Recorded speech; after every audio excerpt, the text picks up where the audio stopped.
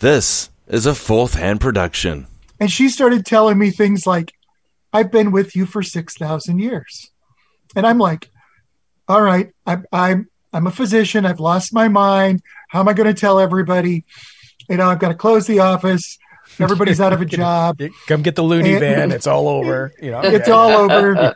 And Isabella said, you've had many lives. The next day I got another memory about the time I was shot.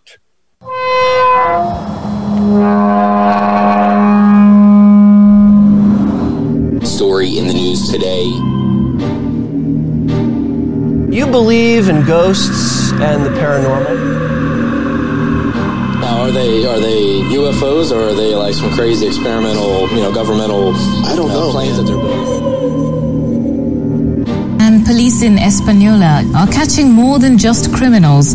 They're catching images of what they believe are ghosts. There's this weird animal-like creature that was shot, wolf-like creature that just stood out in some odd ways.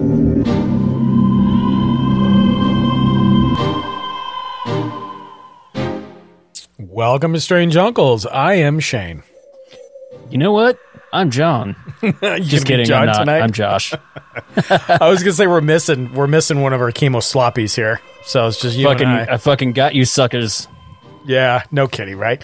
Well, so John isn't with us. He actually had something to attend to. So it's just us. John is no longer with us. Well, God rest his soul. Just kidding. He's at a jazz game.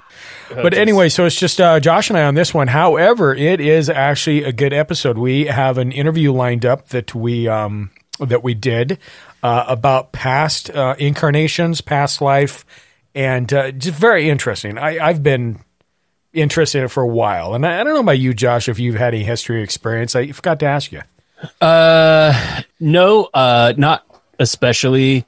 I mean, every once in a while, I think about one of like my weird personal foibles and wonder if maybe that's from a past life, like being afraid of water I can't see or something. I mean, maybe I drowned in a past life, or water I can't see the bottom of, but maybe I drowned in a past life, or maybe I watched Jaws when I was way too young. Who knows? Yeah, probably a mix of both. You know what's ironic about that is that I'm definitely afraid of. I mean, I love water, love lakes, love rivers, everything like that. But I'm so afraid I'm going to drown. So what did I do? I joined the Navy. And never learned to swim. There's a real easy way to avoid drowning, Shane, and that's learning how to fucking swim. I know. It's one of these days. It's on my bucket list. Your building has a pool, for Christ's sakes. I know, right? Yeah. It's insane. But anyway, welcome to this new episode. Again, we have actually Dave and Carla lined up. They shared 29 lives together, evidently, and very interesting folk. No matter which way you look at it when it comes to past lives. Again, I say in the interview that I've had experiences on my side, and Josh, I don't know, if you've had any. It sounds like you haven't, but it's always amazed me because you have that theory of reincarnation and karma and. If that's the case, is there a heaven and a hell? Is it just a matter of us going through life over and over again? You hear that term old soul, which used to just piss me off when I hear it all the time. But, I think there's something to it, I think. I would just like it properly defined. I've been called that, and I'm like, cool, what does that mean? Right. Yeah, you're calling me that. That means something somewhere somehow. But anyway, so stand by for the interview. We do have, so those of you who are a Patreon listener, which I'm sure you already know because it already dropped, and if you're a Patreon member, these are the little tidbits you get. So if you go to patreon.com/strangeuncles, you can be part of this. But we actually dropped last week a write-up on the Falcon Lake incident, and it is actually the biggest Canadian UFO sighting, I will say, an incident in Canad history. And if you need to compare it to something, it would be like our Roswell is their Falcon Lake. Very interesting. Read the book, researched it, turned out really well. And again, that's on Patreon. I mention it because, those are the little tidbits that we put the bonus episodes out there for, and we enjoy doing it. And for example, that one actually was a recommendation from a friend of the podcast and a Patreon member who happens to live in Canada. So again, thank you, Mitchell. Appreciate that. What up, Mitch? Yeah. So hopefully that goes well for everybody. I ordered a new book I wanted to talk about briefly. And even though you guys can't see on the video, I'm going to show Josh. Have you ever what the fuck are we talking about here? Of this? The Urantia. Urantia? So evidently, this guy wrote this 2,000-plus page book, and it's kind of like a Bible because it mentions Jesus, but it also has stuff in here about the super universes living in the space-time continuum. Like, it is a hodgepodge of what at first sounds like a cult. And so I'm going to thumb through this a bit, and I will let you guys know how it is. But yeah, sweet fuck, that sounds terrible. I don't know. I was fascinated. I was reading another book, and it recommended it. It said, oh, they talk about this and this and this. I'm like, oh my God. And I looked it up, and there it is. So this is like an alternate Bible that nobody knows about that has weird shit mixed in with Jesus's life. I don't know. We'll see. I'll keep you guys posted. It's going to be a bit, I'm sure, with 2,000 something odd pages. It might take me a day or two. But yeah, right, exactly. I mean, fucking The Trickster and the Paranormal has like 500 pages, and I've been reading that since June. Oh, dude, I started that Manly P. Hall book, and that's 600 something odd pages, and it's something. So, folks, that's another episode that we're going to want to do. There was actually a psychologist / social professor back in the 40s, 50s, 60s called Manly P. Hall. Very interesting. He was into theosophy and everything else. Had some great principles, great theories, but his stuff is thick.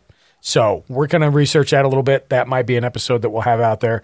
Plus, we have other guests lined up. We have Robert lined up, and we have some other things in regards to near-death experiences and other speakers. So I don't know. We kind of got a full gamut. And so big thanks to Michelle if she's listening to the podcast, because she's been throwing some of these guests out to us, and much, much appreciated. We're talking about this off the mic a bit. But, if these people, we can give them a little bit of a platform, have them tell their story, and, it's a win-win on both sides. And so much appreciated for her to do that. Anyway, before we get into the interview, do you have anything on your side, Josh? I don't know. If you give me too long to think about it, I'll figure something out. So let's just go ahead and roll into the interview. Let's roll into the interview. This is Dave and Carla in regard to 29 lives they shared together, and just an amazing introductory, I guess, to just past life regression. I mean, very interesting. So I enjoyed it. We did. You guys stand by. Open the gates.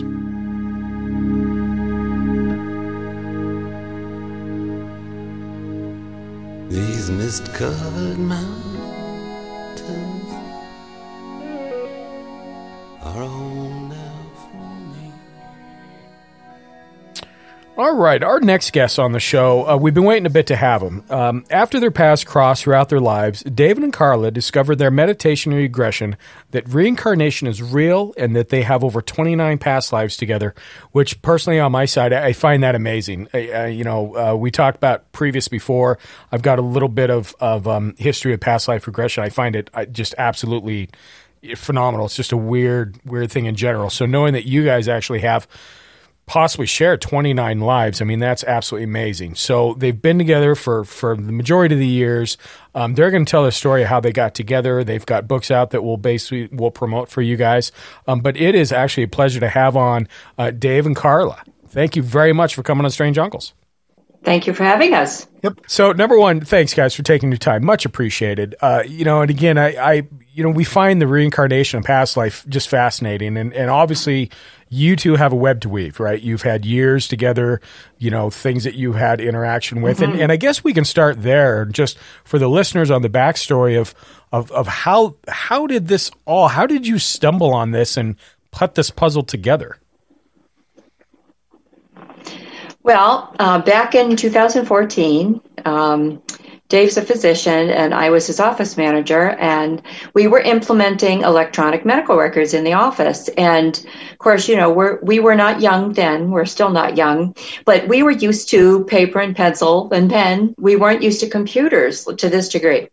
So it really altered everything, and it was such a nightmare. And Dave, who I love to tell people is normally a cross between Yogi Bear and Barney Rubble, he was such a crab. And I couldn't talk to him. And we had been working together since, 1998. And this was now 2014. And he was my best friend, but we couldn't talk about anything. He just tuned me out. And one morning I was reading through the Old People's Magazine, AARP, and there was an article in there about meditation and all the benefits. So I brought it in and I said to Dave, all right, we have to do something. You are a crab. You're unreachable. I can call a counselor or we can try to meditate it as an office. What do you want to do? And Dave said, well, let's try to meditate. So we decided to meditate as an office. There were 2 other office girls, and we came in about a half an hour early. And the first 2 days, we did it all together. And then on the 3rd day, the other 2 girls didn't want to come in early, so it was just Dave and I. And we started to meditate. I had done meditation years before, but, my scary Catholic upbringing told me I shouldn't do it. I could conjure things up. So I had stopped, but I got back to it. We played some music. We were peaceful and calm, and the patients hadn't started yet. Our heads were not stuck in the computers, and it was very relaxing, but all of a sudden patients came in and we had to get busy. And as we walked out the door, Dave said to me, Carla, I think I was talking to your mother.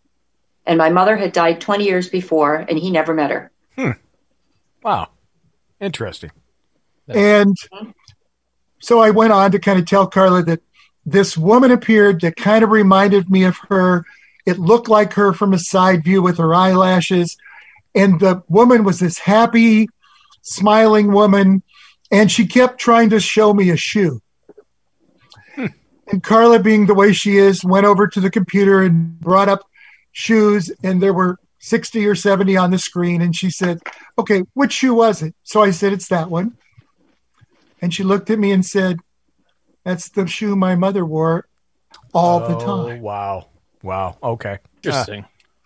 She was a ballroom dancer, and she wore a particular shoe all the time, like for dress and for church and when she ballroom danced. So Dave couldn't possibly have gotten that. He never knew her. No. So, that in itself started to make me think this is strange for me. But we kept meditating, and I felt fantastic. I was no longer grouchy. I would get up and run down the hall and start seeing patients. It was really making a difference. We were meditating every day. And while meditating even at home, I suddenly had this strange memory. And I was standing in an alley, and I looked across the room or the alley, and I saw Carla, though she didn't look like Carla. And suddenly there was 2 big flashes, and I got hit in the chest, and I was knocked over dying. That's all I knew. I kept meditating. A couple days later, I got this memory, and I was on a beach. And the memory was from 1962. Wow. And I was alive in 1962. It tells you how old I am. Thanks for clarifying. Okay. And I was 3 years old. My father was a high school teacher and was going back to graduate school. We lived in Nebraska. And in 1962, we got in a little blue sedan and we drove all the way across the country to Boston. And my dad went to graduate school there. In that summer, he took us to the beach. And I was telling Carla this memory because I told her about being shot. And I told her this memory. I'm running on the beach and I'm screaming and yelling. And there's a Ferris wheel in the back and a roller coaster. And I can see the little feet hanging from them. And I'm screaming. And suddenly I hear this voice. It says, stop running, stop yelling. You're bothering my family. And this little girl ran over, pushed me down, sat on my chest, gave me a kiss on the forehead. She jumped back up, put both hands on her hips. She had on this little 2-piece blue bathing suit with ruffles. And then I heard in the background, Carla, that's not how little girls act. And Carla said, I said, that was me. My sister and I, my sister worked with me in the office too. And we had chills up our back because, first of all, we had worked with Dave since 1998 and he never mentioned living in Boston. So when he told us this, we were floored to begin with. Then that particular story, I remembered it like it was yesterday. I didn't need meditation to remember anything because I was raised Catholic. I was the sixth daughter born to my parents. They were always getting separated, but never quite divorced because they were Catholic. And that particular day, my parents were back together and they had rented 2 cabs because we didn't have a car. We were not well off. And we went to Revere Beach. Now, Revere Beach isn't just a beach. It has an amusement park. So when he started talking about this, I knew what beach this was in Boston immediately. But when we got there, for whatever reason, I didn't have a bathing suit. So all 7 of us went across the street. And I got my first brand new 2-piece blue ruffled bathing suit. And I remembered it because, first of all, my parents really couldn't afford to buy me a new bathing suit. I always inherited one from my sisters. But for Dave to remember that, it was just like, how do you know that? But just a couple of years ago, I had regression because all of Dave's memories that he gets through meditation are not through regression. They're spontaneous memories he gets through meditation.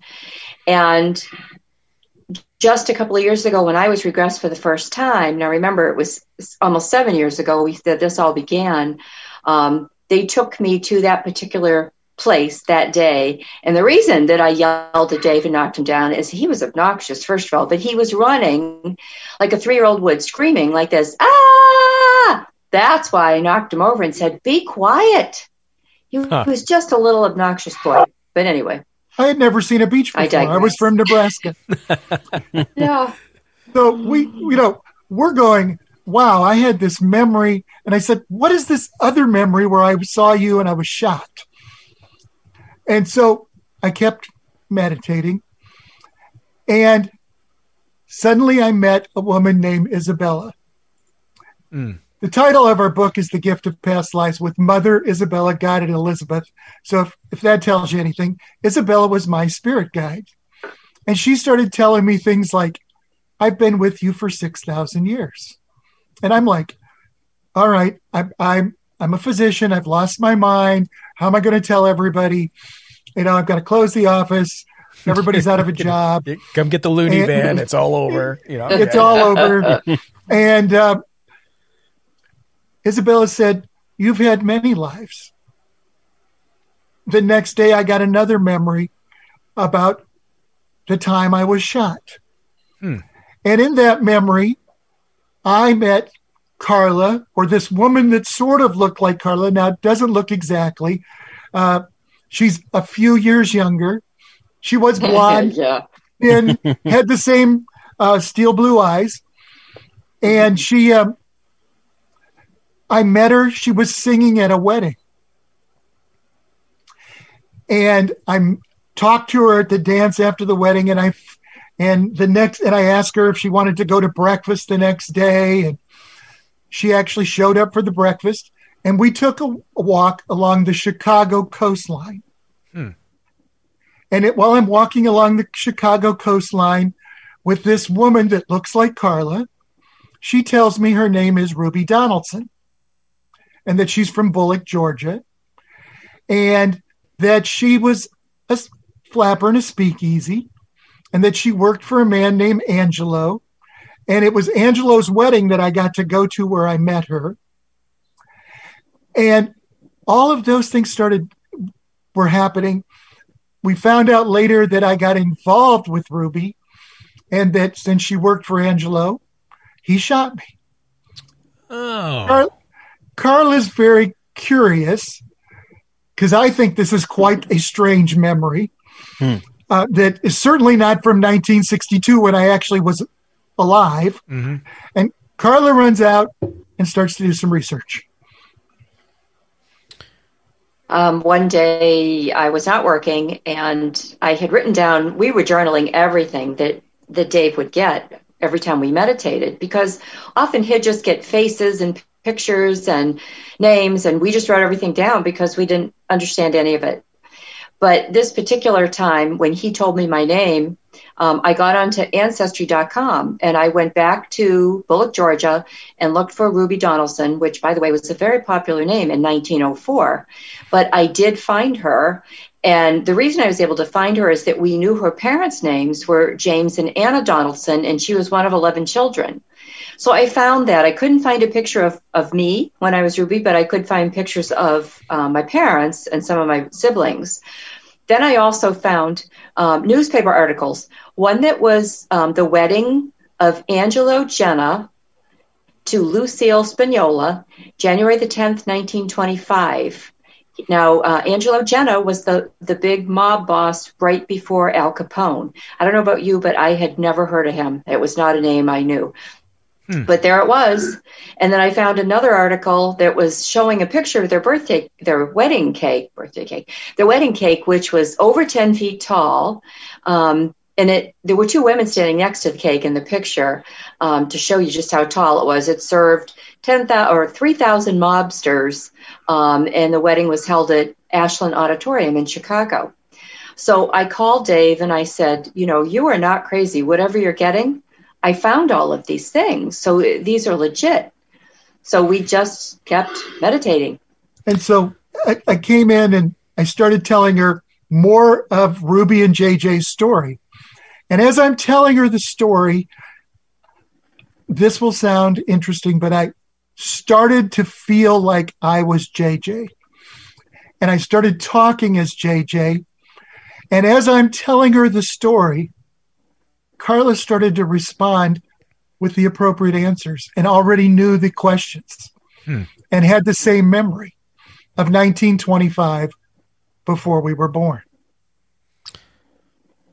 That's the moment we go, okay, we both have the same memory.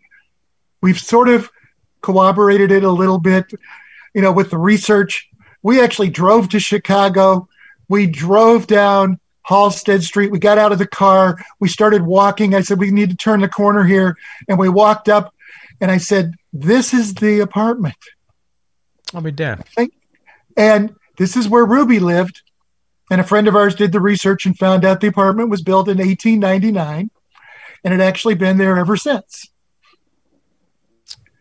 So suddenly we've got all sorts of facts and things. And I think I can't be completely crazy. We started doing all the research we could.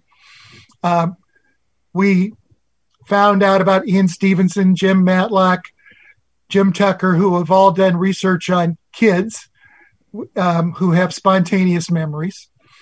We found out, and there's about 2,400 cases that have been confirmed by them since 1960. We found a lot about past life regression and meditation and hypnosis, which shows that all three access the subconscious mind. Meditation can almost become a form of self-hypnosis. And so we knew that theta waves and delta waves all occur during the same brainwave pattern in the brain when those things happen. So it started to make some sense. And then we started getting more and more memories.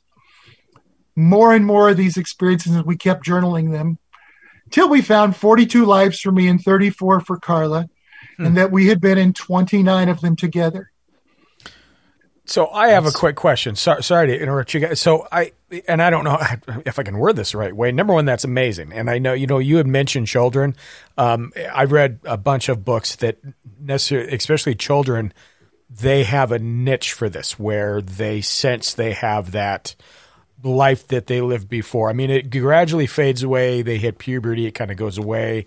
I think life just burns you down, basically, and then you're not innocent anymore. But there's been so many reports about children seeing this. Right. But when you talk about your past, so going back to Ruby, going back to just the couple that you had mentioned, did that correlate with your age? Does that make sense? Like where you were born in whatever year? Yes. So that course, so you can, hey, this was my life. I was shot or whatever happened here. This Correct. Is when so that you saw that timeline's accurate for the most part. Correct. From everything that we have written down, the timeline is is extremely accurate. And we actually have basically almost every one of these lives, the timeline from close to when we would have been born, or now some of these lives, you can't know what happened all 70 years, because I'd be meditating 24 hours a day, 7 days a week, trying to relive that life. But we know where we lived, when we were born. Carla's, what our astrological sign absolutely. was, what we died from, those 29 lives, we have all of that information. Now, it makes sense that you wouldn't remember everything from every life also, because it's like, I don't remember everything from this life. You know what I mean? Correct. I don't know what I had for breakfast yesterday. The highlights. Yeah. So, Carla, you mentioned that, you had a Catholic upbringing. So, it was a bit taboo for you to even approach this kind of thing. But Dave, and I might have missed it, I apologize, Dave, but I don't believe did you have any interest before these happened? Did you have any, you studied it, or you had a family friend that knew it, or any kind of correlation? Really, the most open-minded person I knew was Carla. I was raised Catholic also. Okay. It's interesting, while we were doing some of this, I saw a life for Carla in the 1700s, where I was a small boy, and I was 8, and I think you were 16 or something when we showed up in this story. And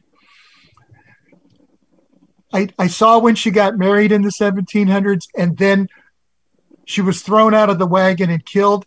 And Carla looked at me and said, "Oh my God, I went to a medium once who told me I was thrown out of a cart in the 1700s and was killed falling out of the cart." Huh. And I'm like, oh boy, so all those kind of stories keep happening. And the next part that was kind of interesting that we didn't notice to start with, but there was a time when I saw a Mayan temple and was trying to explain it to what it looked like to her, because I didn't really know what it was to start with. And she brought up a Mayan temple and said, "Is it this one?" And I said, "Yeah." And she says, "I went with my husband and we went to visit that. It was, in this life, I've been there." Wow. I told her about a life in England. She said, "Yeah, we went there too." Huh. And we had a life in Bermuda, and she said, "Yeah, that's where I married my husband." And I told her about a life in Italy that I found. She said, "Yes, we've been there too." She was drawn back to all those lives subconsciously as places she wanted to visit. Yeah, that's absolutely amazing. Carla, so I'm assuming that you're married. Dave, I don't know if you are. I'm divorced. Are you divorced? I don't know if your better halves are jealous with knowing that they live 29, that you guys have this 29 lives you shared together.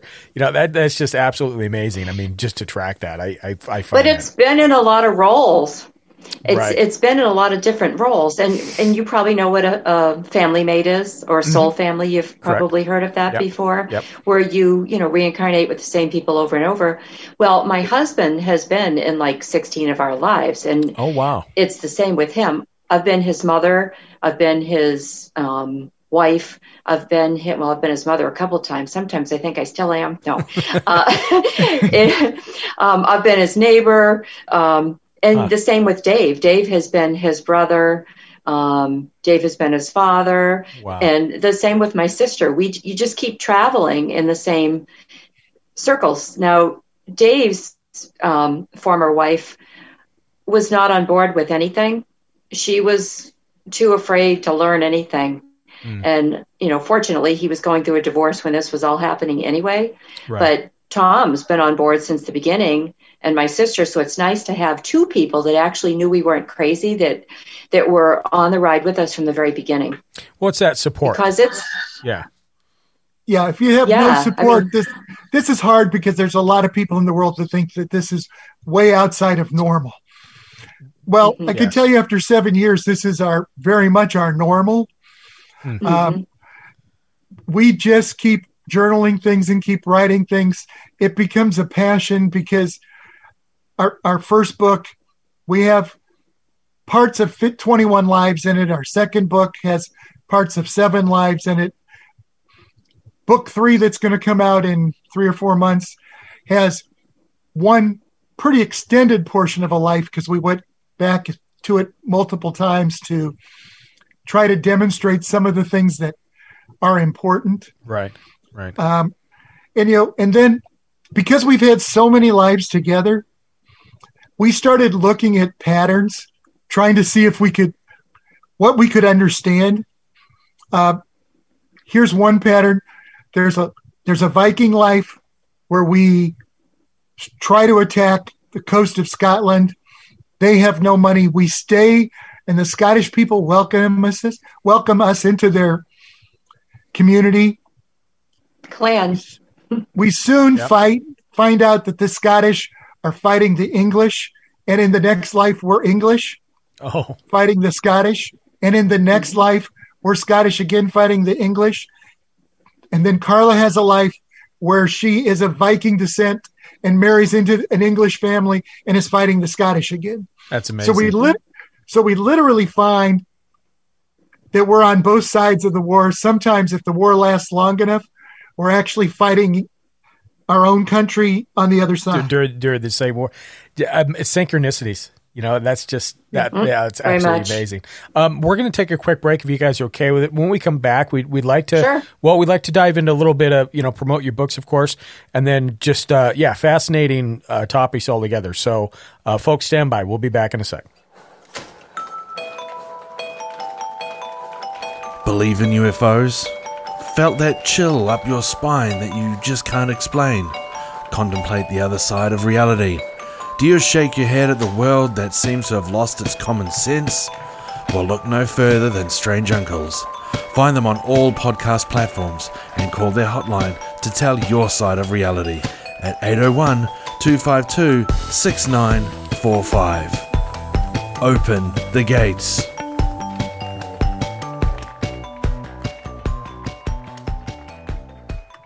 All right, everyone, and we are back with Dave and Carla. Well, I want to promote your books. We want to mention, just so if people are curious in this, which again, it's amazing because I've just had a snippet of what you guys are experiencing, and it just blows my mind. And correct me if I'm wrong on all this. I just want to make sure we're in the right thing here. Your first book was A Gift of Past Lives with Mother Isabella, God, and Elizabeth, correct? Correct. Yes. Okay, and then you have a book coming up soon. What was the name of that one? Well, we have a book that's already out now. It's called Hell No Reincarnation. Okay. And then we have a third book that'll come out probably the end of March, which is called The Manual. Okay, fantastic. So everybody, look for those and find them. I've got several reincarnation books, and I got to say that your first one will be on my list soon. The question for you is, when you talk about reincarnation, so now we're getting into a little bit of a belief system, right? I mean, both of you were born of Christian faith, and you still are, I'm assuming, because of the how you follow. There's a lot of people when they, and again, we're stickler with labels. I think labels ruin people to a certain point because everybody has to be in this box. We believe. Yeah. Right. Yes. Which I find that great. How was that difficult for you to know that, this is your Christian belief system? When you discovered this and you started finding these lives out and started the meditation, did that shake those grounds at all on your faith? Or how easy was that to kind of interweave them into where you are today? Well, if this makes sense, Shane, we had the first book. The second book is really sort of our journey to try to reconcile a little bit. The second book has religious history in it, some of our past lives, some of the reincarnation research, all of those kind of things in one book.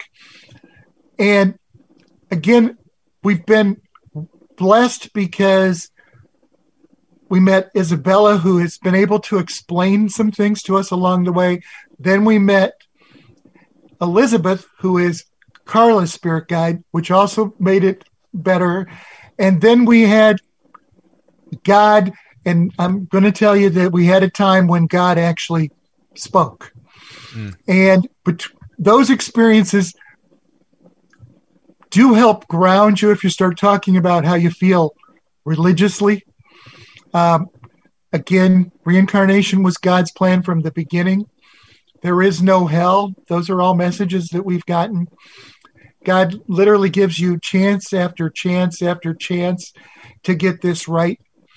If there's a loving God, would he create you knowing you would fail because he knows all, never give you another chance, and because he created you and knew you would fail, you would spend eternity in hell? It's a lot more pleasing when you realize that the plan is you need to learn and grow, make the next step, learn the lessons that you need to learn. And Carla can tell you maybe about the 5 simple rules that we learned that are important. I was just going to say, I want to lead into that. Yeah, I was just going to ask about those. Yeah. Well, past lives, finding out about your past lives, it's fun, it's entertaining, it's scarier than hell at times, if there was one. Anyway, what we found out kind of early on was the way we should be living. And after every one of the 21 lives that we have in the first book, The Gift of Past Lives with Mother Isabella, God, and Elizabeth, after every life that we told the story on, we actually put the reason that we reincarnated another time, what we did wrong in that life. We don't like to say right and wrong. We like to say positive and negative, that which creates karma and that which doesn't. But if you live a life that is without conceit, jealousy, selfishness, and if you live a life with forgiveness and love, that controls everything. You're doing really pretty well if you can do that. Now, it's really hard to do, obviously. Dave and I are slow learners because we're over 6,000 years into it now. Right. We hope at some point we figure it out. We kind of are with this. But if you can remember those 5 simple rules, and every time you go to do something, and I do this every day, even after 7 years, before I do it, I say to myself, wow, was that selfish? Was that conceited? Because if you stop and you ask yourself, and you're making yourself accountable, you're self-evaluating constantly. If you do that, and not in a neurotic way, just, put yourself in check, then you'll start to decrease the karma. Yeah, and you won't be increasing it. Right, and whether, I'm a firm believer that no matter what you believe in, whether it be a Christian God or something that maybe is not even Christian remote, if you have morality and ethics behind you, that's half the game right there. So what's the end game then? When do you figure out, so when you, and again, hopefully I word this the right way, you hear the term old souls. It's been around for a long time. And, my mom used to tell me that I'm an old soul, whether, however it comes to lie or not. But when do you get to that pinnacle? And now maybe I'm talking a little bit about what Buddha believes in, nirvana, reaching that echelon to where, okay, 6,000 years, you guys got it. What's your belief on that? What's that look like? Well, it really comes down to the very simple definition of love.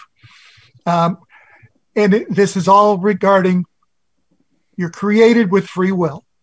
Free will really becomes the key issue here, because without free will, you can't love. So the only way we can really do this is if we learn as we go until we start to do love that's unconditional. We choose to love, because if you can't choose it, it's not really love. If it's coerced, if it's forced, if you love only because you're going to hell, it's not really love, right, because you're responding to a warning. Yeah.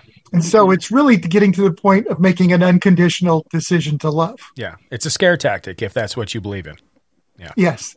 The church teaches a scare tactic. And if you look at the history of the church, you realize that reincarnation really was a Jewish concept. Mm-hmm. It was also a Hindu concept, a Buddhist concept, right, a concept all the way back to the Egyptians. This was the belief system. And after Jesus's time, they start to write in anybody who disagrees with you're saved by somebody else's atonement. You can't say you're learning on your own because you're only saved by someone else's atonement. Right. It's somebody else who takes your guilt. Mm-hmm.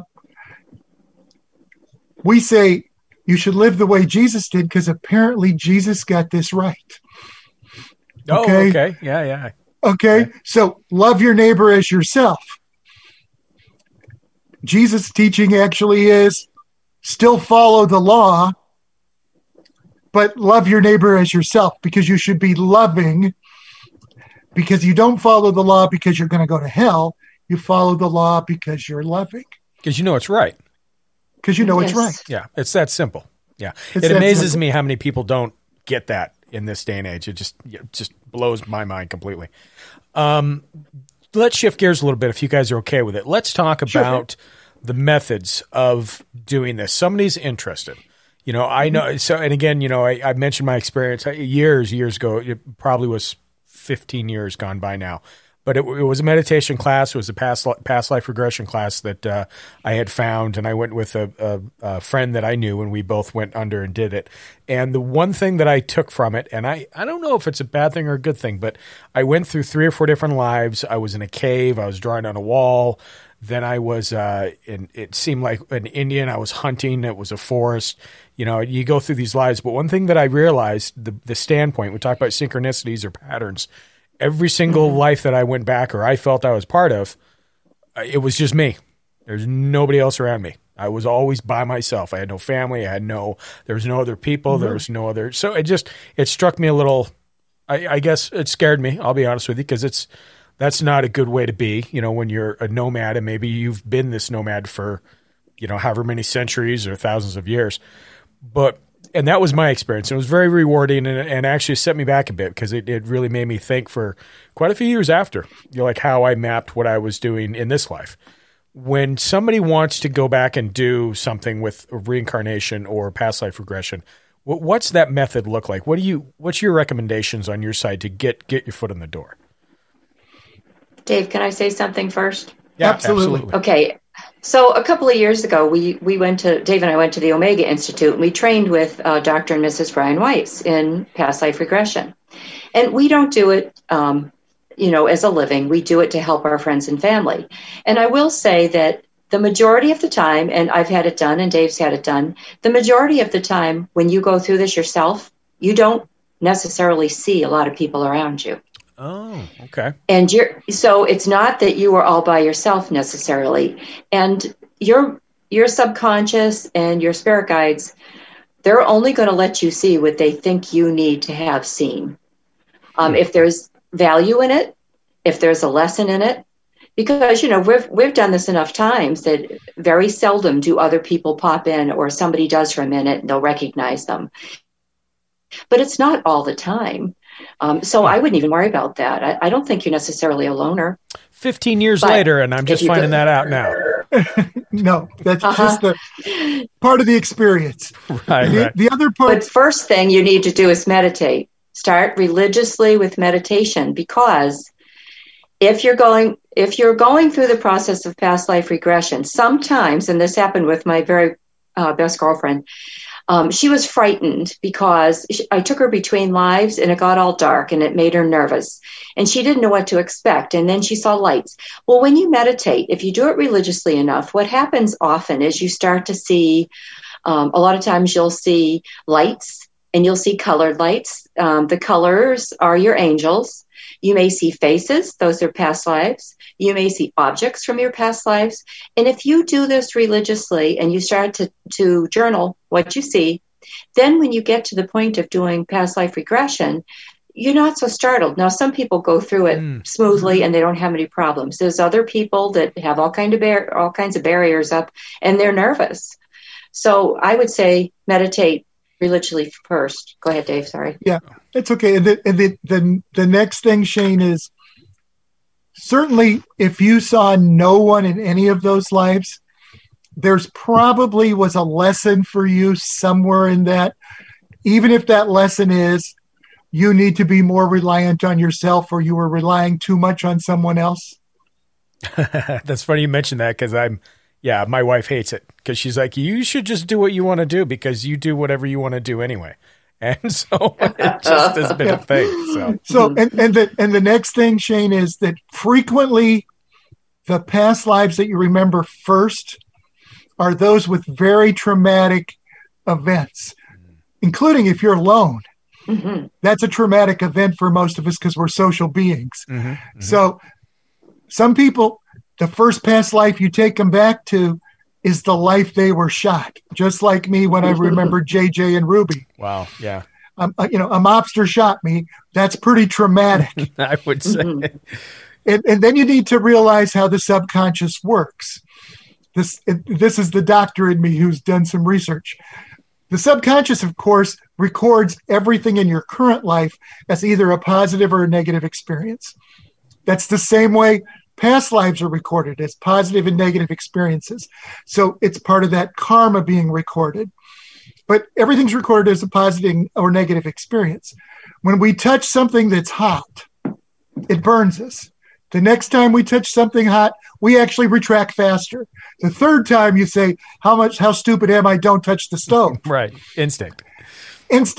It's not instinct. It's that reflex. It's your body's teaching you, avoid the bad reaction. That's part of that karmic lesson that still follows if you go back to past lives. Avoid being shot because you were shot once. Note to self. Because it helps. Yeah, there's some survival of the fittest that has to happen. Now, the next part of that is survival of the fittest is how we are born into this world. Part of our evolution as a human is to unlearn that and learn that cooperation is really what keeps us alive longer. And so survival of the fittest is involved with conceit, selfishness, and jealousy. Love is all about cooperation. And so as a species, if you want to look at it that way, we have to evolve and survive by cooperation now because survival of the fittest doesn't really work. Right. Great words, first of all. You mentioned meditation. And to a lot of folks out there, I know a lot of listeners, I've read different books. There's different forms of meditation. Could you kind of help clarify that a bit? Like when you say that, what form are we looking into? Well, we actually taught metta meditation, and it's kind benevolence towards people. And you can meditate whatever makes you happy, whatever you feel comfortable with. The way we taught at a local university. We just had peaceful, calm music, not music you'll sing to or hum to because then you're not focusing. And you need to sit in a nice, comfortable position. I prefer to do it first thing in the morning because that's when I'm not going to fall asleep. If I do it at night, I'll fall asleep. In a relaxed position, you want to make sure your head is in position with your spine, just like a pebble in your shoe. If it's uncomfortable, if your neck's uncomfortable or anything else, you won't concentrate on anything. And as you sit and relax, your mind, of course, will have a hard time shutting down. Well, you don't want to shut it down completely. You just want to rid yourself of those thoughts. And the way that we would teach people to do that is simply start from the top of your head, going all the way down to the tips of your toes, and name to yourself all of the areas in your entire body, your fingertips, your chest, your stomach, and breathe the oxygen through it and release it. Every part going all the way down. And when you're very relaxed, if you're still having problems, and it takes more than one time. I still have to sit at least 20 minutes. Not everybody's like Dave. Dave can just get there in 3 seconds. And it takes me a while to shut everything off. But if you can't shut everything off, then you simply just to yourself, like the sheeps did on TV, 1, 2, 1, 2, just like that. And every time a thought comes in, 1, 2. It takes a while. It really does. And it's not an easy thing. Some people prefer to do it with their eyes open and no music. Well, I'm way too distracted. I have to have music to drown out everything else. Some people can have a lot of things. Dave can have a truck drive through the middle of the room and he stays focused. He's meditating right now. Absolutely. He is. I do. So if you're asking, Shane, I would say it's not transcendental meditation, because that literally transcendental is that you are the universe. It's probably closer to the Buddhist Zen approach, except that they usually have their eyes open, and I can't do it with my eyes open. But for them, you are nothingness instead of transcendental. You're sort of everything. You're everything. Right. Yeah. This way you're actually nothing, so that you're trying to shut off what you are so that you can experience that there is something that's not you. Do you guys have any base belief in the theory of chakras or anything like that when we talk about meditation or getting in tune with your body and yourself to get you to that point? That's interesting. That's in our book 3. That's coming in book 3. So there is some connection to your chakras and how you feel regarding your vibrational level and the level of the spiritual world. So that's probably a pretty big conversation. We might have to come back someday. Yeah, be more than happy to have you back. So out of your 29 lives, and again, we can, we God, appreciate your time. It's an amazing conversation. This fascinates me just because my mom was really into it. And, she would talk about her past lives because she had the same thing. That's kind of what got me into it. Out of those lives, and you each, maybe you have something that sticks out more than others, or maybe you have one of those lives that you each shared that meant something. But is there one that really stands out more than others of something you experienced and how it unfolded for you? There's 2 or 3 that are really interesting lives. There's one that's actually horrific. It's in the Mayan days. There is all sorts of human sacrifice issues. You feel really horrible to know you're involved in any of those things. It was horrible.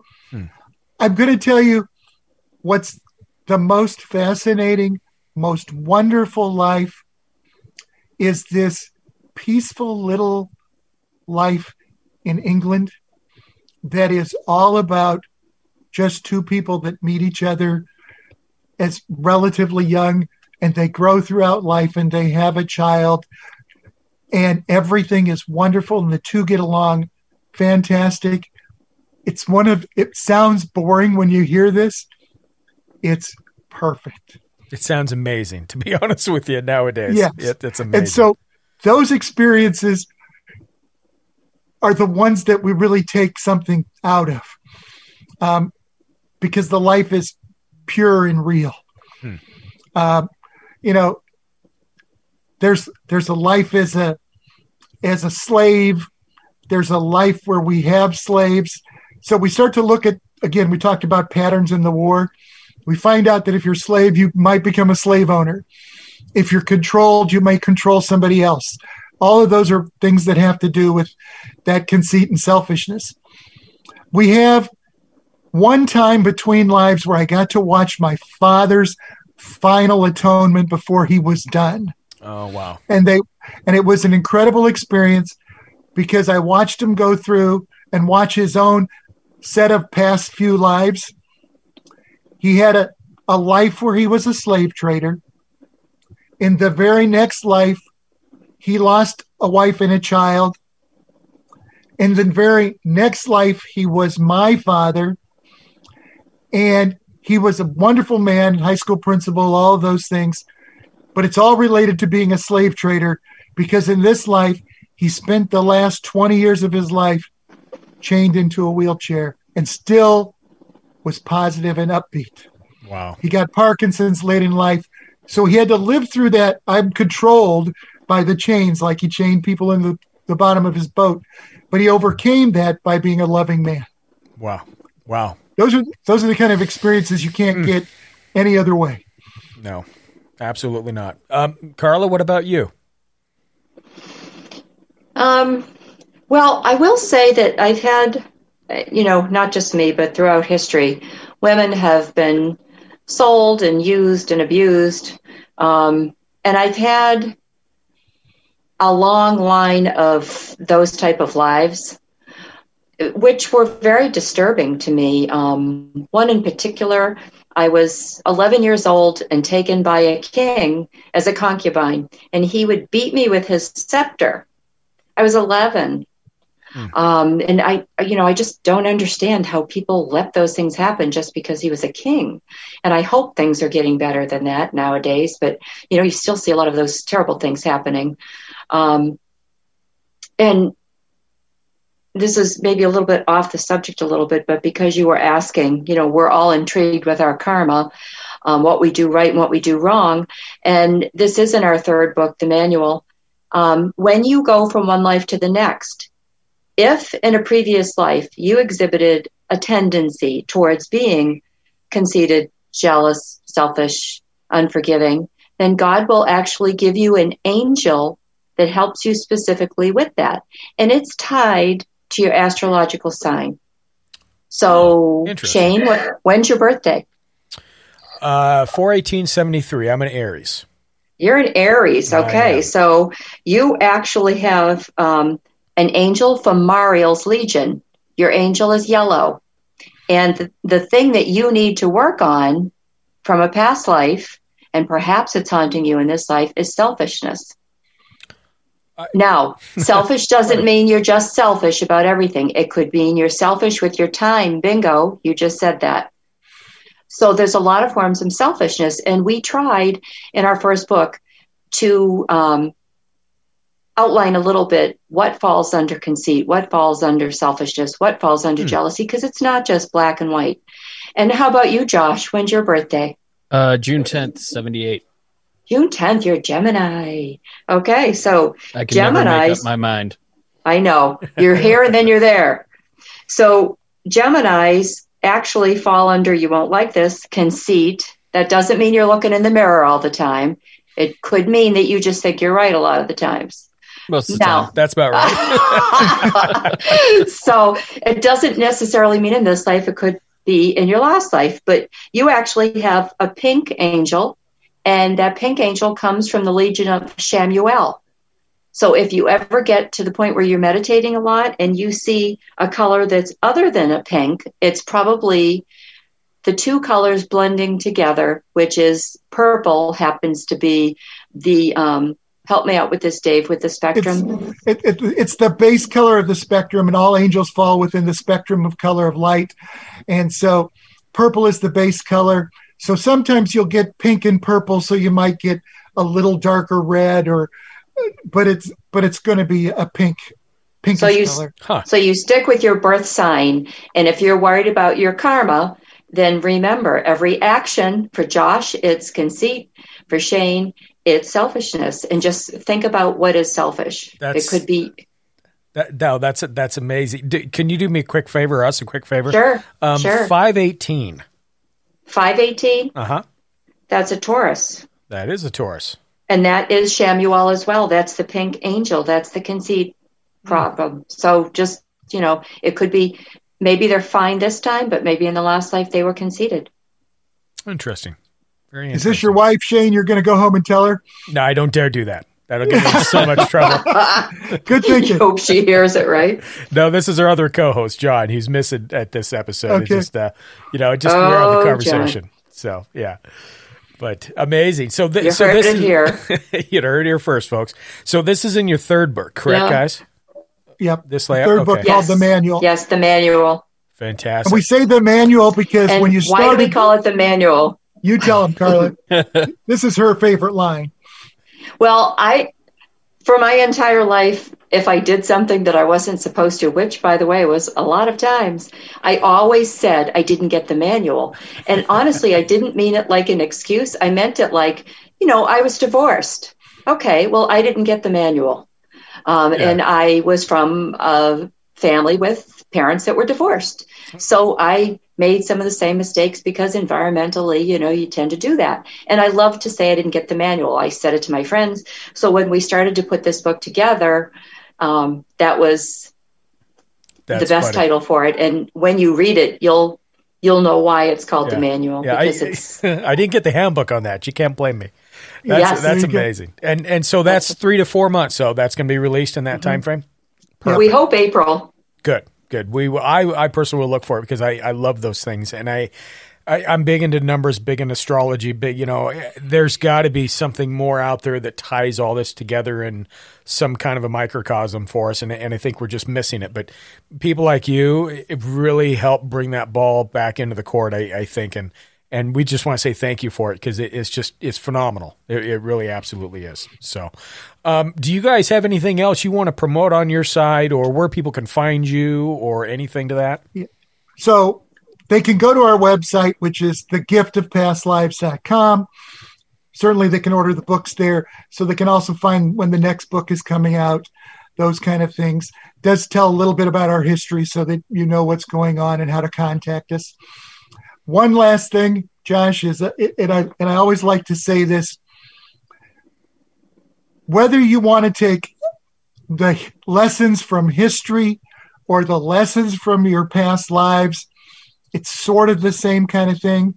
We're slowly doing things to this planet where it's getting destroyed. We're not taking care of it, etc. I want you to consider, not only are you leaving this planet to your children, you might be leaving it to yourself.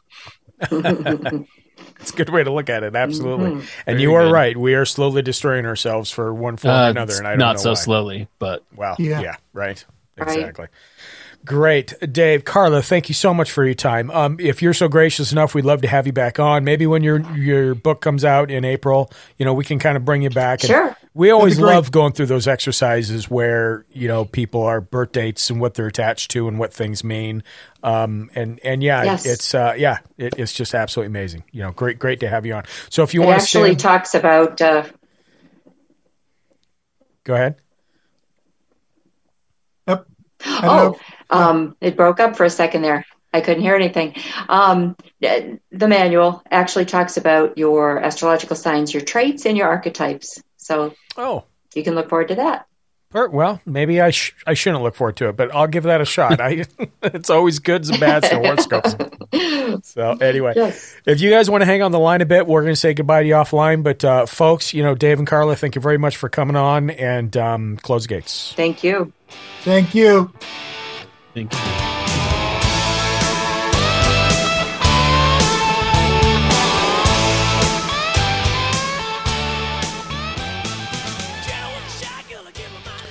So, yeah, damn it.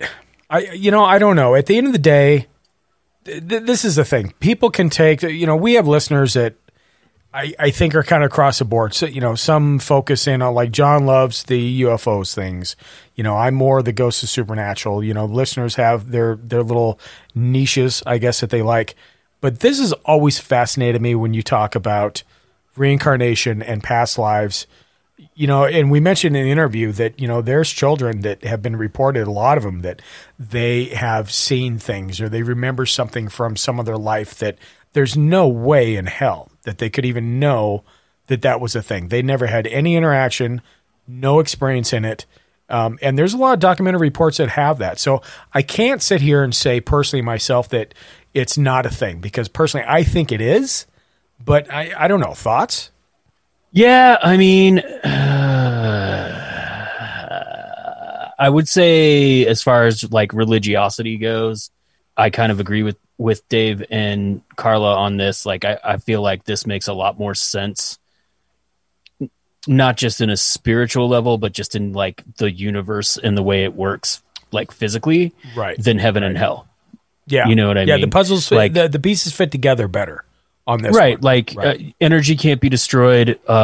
When you die, your body gets absorbed by the earth, unless it's hella embalmed. But you know what I'm saying? Mm-hmm. Like, there are cycles to everything in nature and in the observable physical universe. So cycles in life, especially since energy can't be destroyed, makes a lot more sense to me than just like, you're dead, you're done, you go to heaven or hell. You know what I'm saying? Yep. Does that make any sense at all? No, absolutely. And, it's one of those things where I think what was the interview? I think it was the last interview with June. And she had mentioned off mic, I believe, that, I was just like, well, for Patreon members, you guys heard it, but for the normal listeners, sorry, become a Patreon member. Anyway. Yes, give us your money. So she had mentioned, you're just like my husband. He's agnostic too. And I had to talk to her. No, I'm not agnostic. There's something out there. It's not the magic man in the sky. I would say you're less agnostic than anti-religious. True. Yeah. Okay. I'll give you that. I mean, especially because like you, and I don't mean this like to sound like a dick, which because of the way my voice works, it's going to sound like that anyway. Right. But like you tend to, when you want to talk to guests and people about like their belief systems, it sounds a little attacking. And just because I've known you for as long as I have, I feel like it's because like you think religion in general is bad, and I'm not disagreeing with you.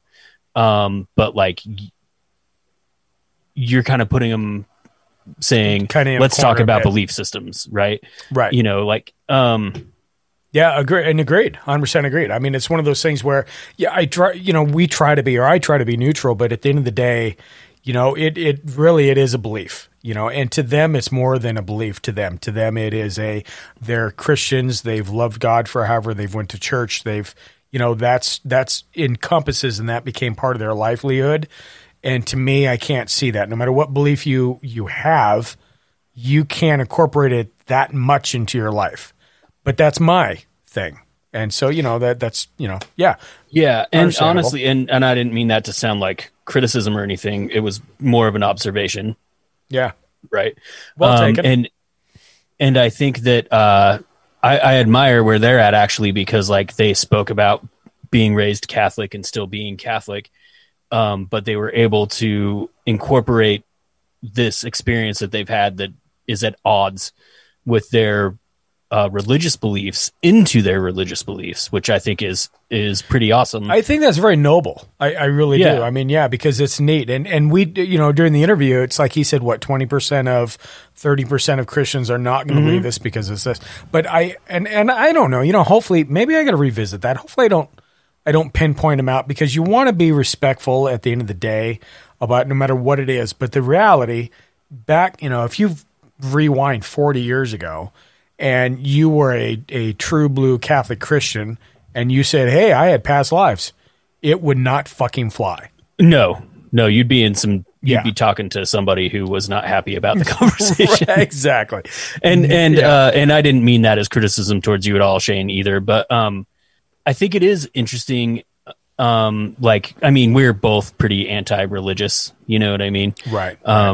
Like I'm not militant about it. I think that there can be like, it serves a purpose, and that purpose can be good or bad. I know like religious beliefs bring happiness to a lot of people. Like my family is pretty religious. Aubrey's family is pretty religious. And they're good people, and they're good hearted, and they're kind hearted. And I see that, like, I don't think that they're stupid sheep following stupid things. But as you said in the interview, religion is man-made. And one thing that struck me during the interview was when Carla was talking about, I think it was Carla, maybe it was Dave, but one of them was talking about hell and how hell doesn't exist, because how could a loving God bring you down to earth if he knew you were probably going to fail, and because you failed, you were going to go to hell, right? Right. And that reminded me of my mom and a conversation she had when I was in high school with one of my friends. So his girlfriend was, her family was Mormon. She was pretty Mormon. They'd been going out for a while. He was very not Mormon. Like his mom was a hippie, and like they, she was like the cool mom, that would buy the booze, and you guys are all fine. Yeah. You always gotta have one of those. As long as no one leaves, you can do whatever you want downstairs, right? You know.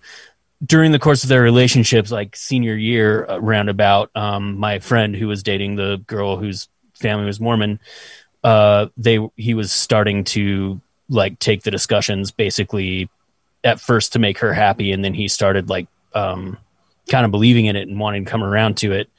And my mom was like the cool but not that cool mom, if that makes sense. Yeah, absolutely. Like you can hang out in the basement and drink all the Dr. Pepper you want, but that's as far as it's going. Yeah. But like my friends, because she was a counselor, I think my friends would go to my mom for advice. And my buddy asked me, like, well, according to everything I'm learning, this means my mom's going to go to hell, right? Because she like smokes pot and like doesn't give a shit about anything that this religion I'm checking out tells me I need to give shit about. And I was like, dude, don't talk to me about this, because you're barking up the wrong tree, guy. I'm on my way out. But I was like, you should talk to my mom. And so he sat down with my mom, and she told him basically what they said was like, she was like, the God I believe in is a loving God, and I don't see any way that, like, there's no way a loving God would keep you apart from your mother. Something you said about that. Sorry to get all like weird religious, but like, no, it's something though, because, you know, really, really pegs on the people that, you know, like Dave and Carla, you know, I've got all the respect in the world for them, because they managed to keep their beliefs and keep the Catholic doctrine, which they were both raised with, and incorporate what was going on, incorporate what they're living with. And you know, it's funny because Carla mentioned one thing about, you know, family members. You know, I wish family members would get it too. Right. And it just, she had this one-off that I just kind of like, you know, oh, okay. Yeah. You know? So, no, I know exactly what you're talking about. Yeah. Anyway. But, I mean, honestly, like I roll usually when people bring up like angels speaking to them and stuff. But when he was talking about like the color spectrum that you would see when you were meditating, like that is what I see. Yeah, that makes sense. Like, yep, deep absolutely. purples and like neon pinks. Like, yeah. Basically, whenever my eyes are closed, that's what I see. Like it's, and I'm not trying to think about shit. Like my idea of meditation is you just concentrate on your breathing, and if a thought pops into your mind, you go, "Oh, hey, that's cool," and then let it go along down the stream. You know, right? So right. Exactly. So, but I also usually end up falling asleep when I meditate, and maybe that's why. I got to do it more. I don't do as much as I do because I'm always, well, shit. You know, we talked about this before. My mind's, I got to go from here to here to here to here. It's not healthy. You know, maybe that's where that selfishness comes into play. But great having them on, and I do mean that we want to have them back on because it's just very intriguing. I think with their new book and how they lay that out, I think there's something to be said about that. But anyway, hopefully you listeners like that as much as we did. You know, because I thought it was really good, and it's something to think about. And like Josh said, it makes more sense than this weird heaven and hell purgatory thing going on. It's a if thing. I can interject something real quick in that, like when they were talking about that in my notes, I jotted down something. And basically it's hell as a concept came well after Jesus. And I don't remember where or when, but basically preachers started using fire and brimstone sermons to keep the serfs in line. That might go along with when we were talking about scare tactics.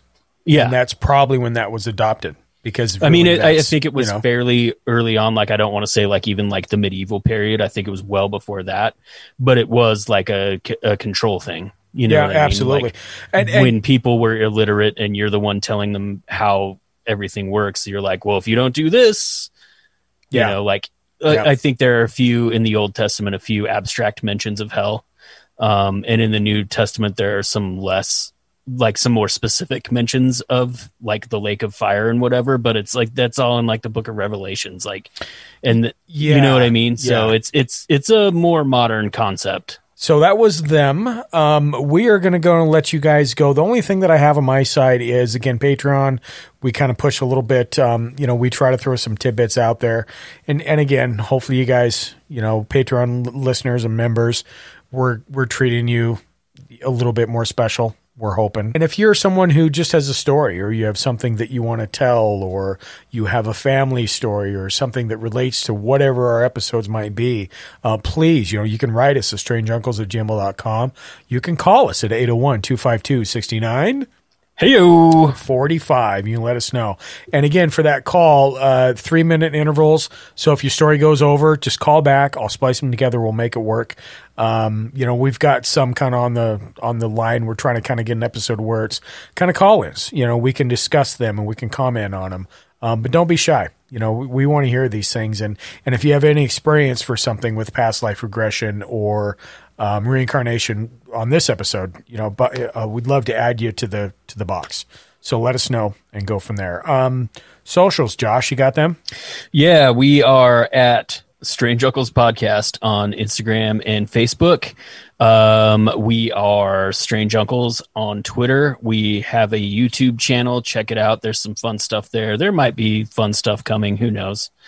Rate and review us on Apple Podcasts if you don't mind, because that helps drive traffic to us. And also, if you dig what we're doing, tell your friends. Yep. Unless you're afraid that they're going to think you're weird. Well, tell them anyway. We don't give a fuck. Well, I was going to say, in that case, get new friends. Yeah, exactly. Anyway, cool. No, that's where we're at. And then we've got other things kind of on the side that we're talking about. Josh, and I kind of want to dabble in maybe some remote viewing, some experiments that we actually want to do live, of course, COVID safety distancing and protocol. We're looking forward to stuff like that because we want to kind of, do these experiments that we're reading about, and we have these people on and they talk about, instead of just being locked up in our houses. There's got to be more out there. And so maybe we can throw that out as well, if we do something. So, hell yeah. But anyway, with that being said, Josh, you got anything else? Let's get weird. Let's get weird. Hope you guys enjoyed it. Close the gates.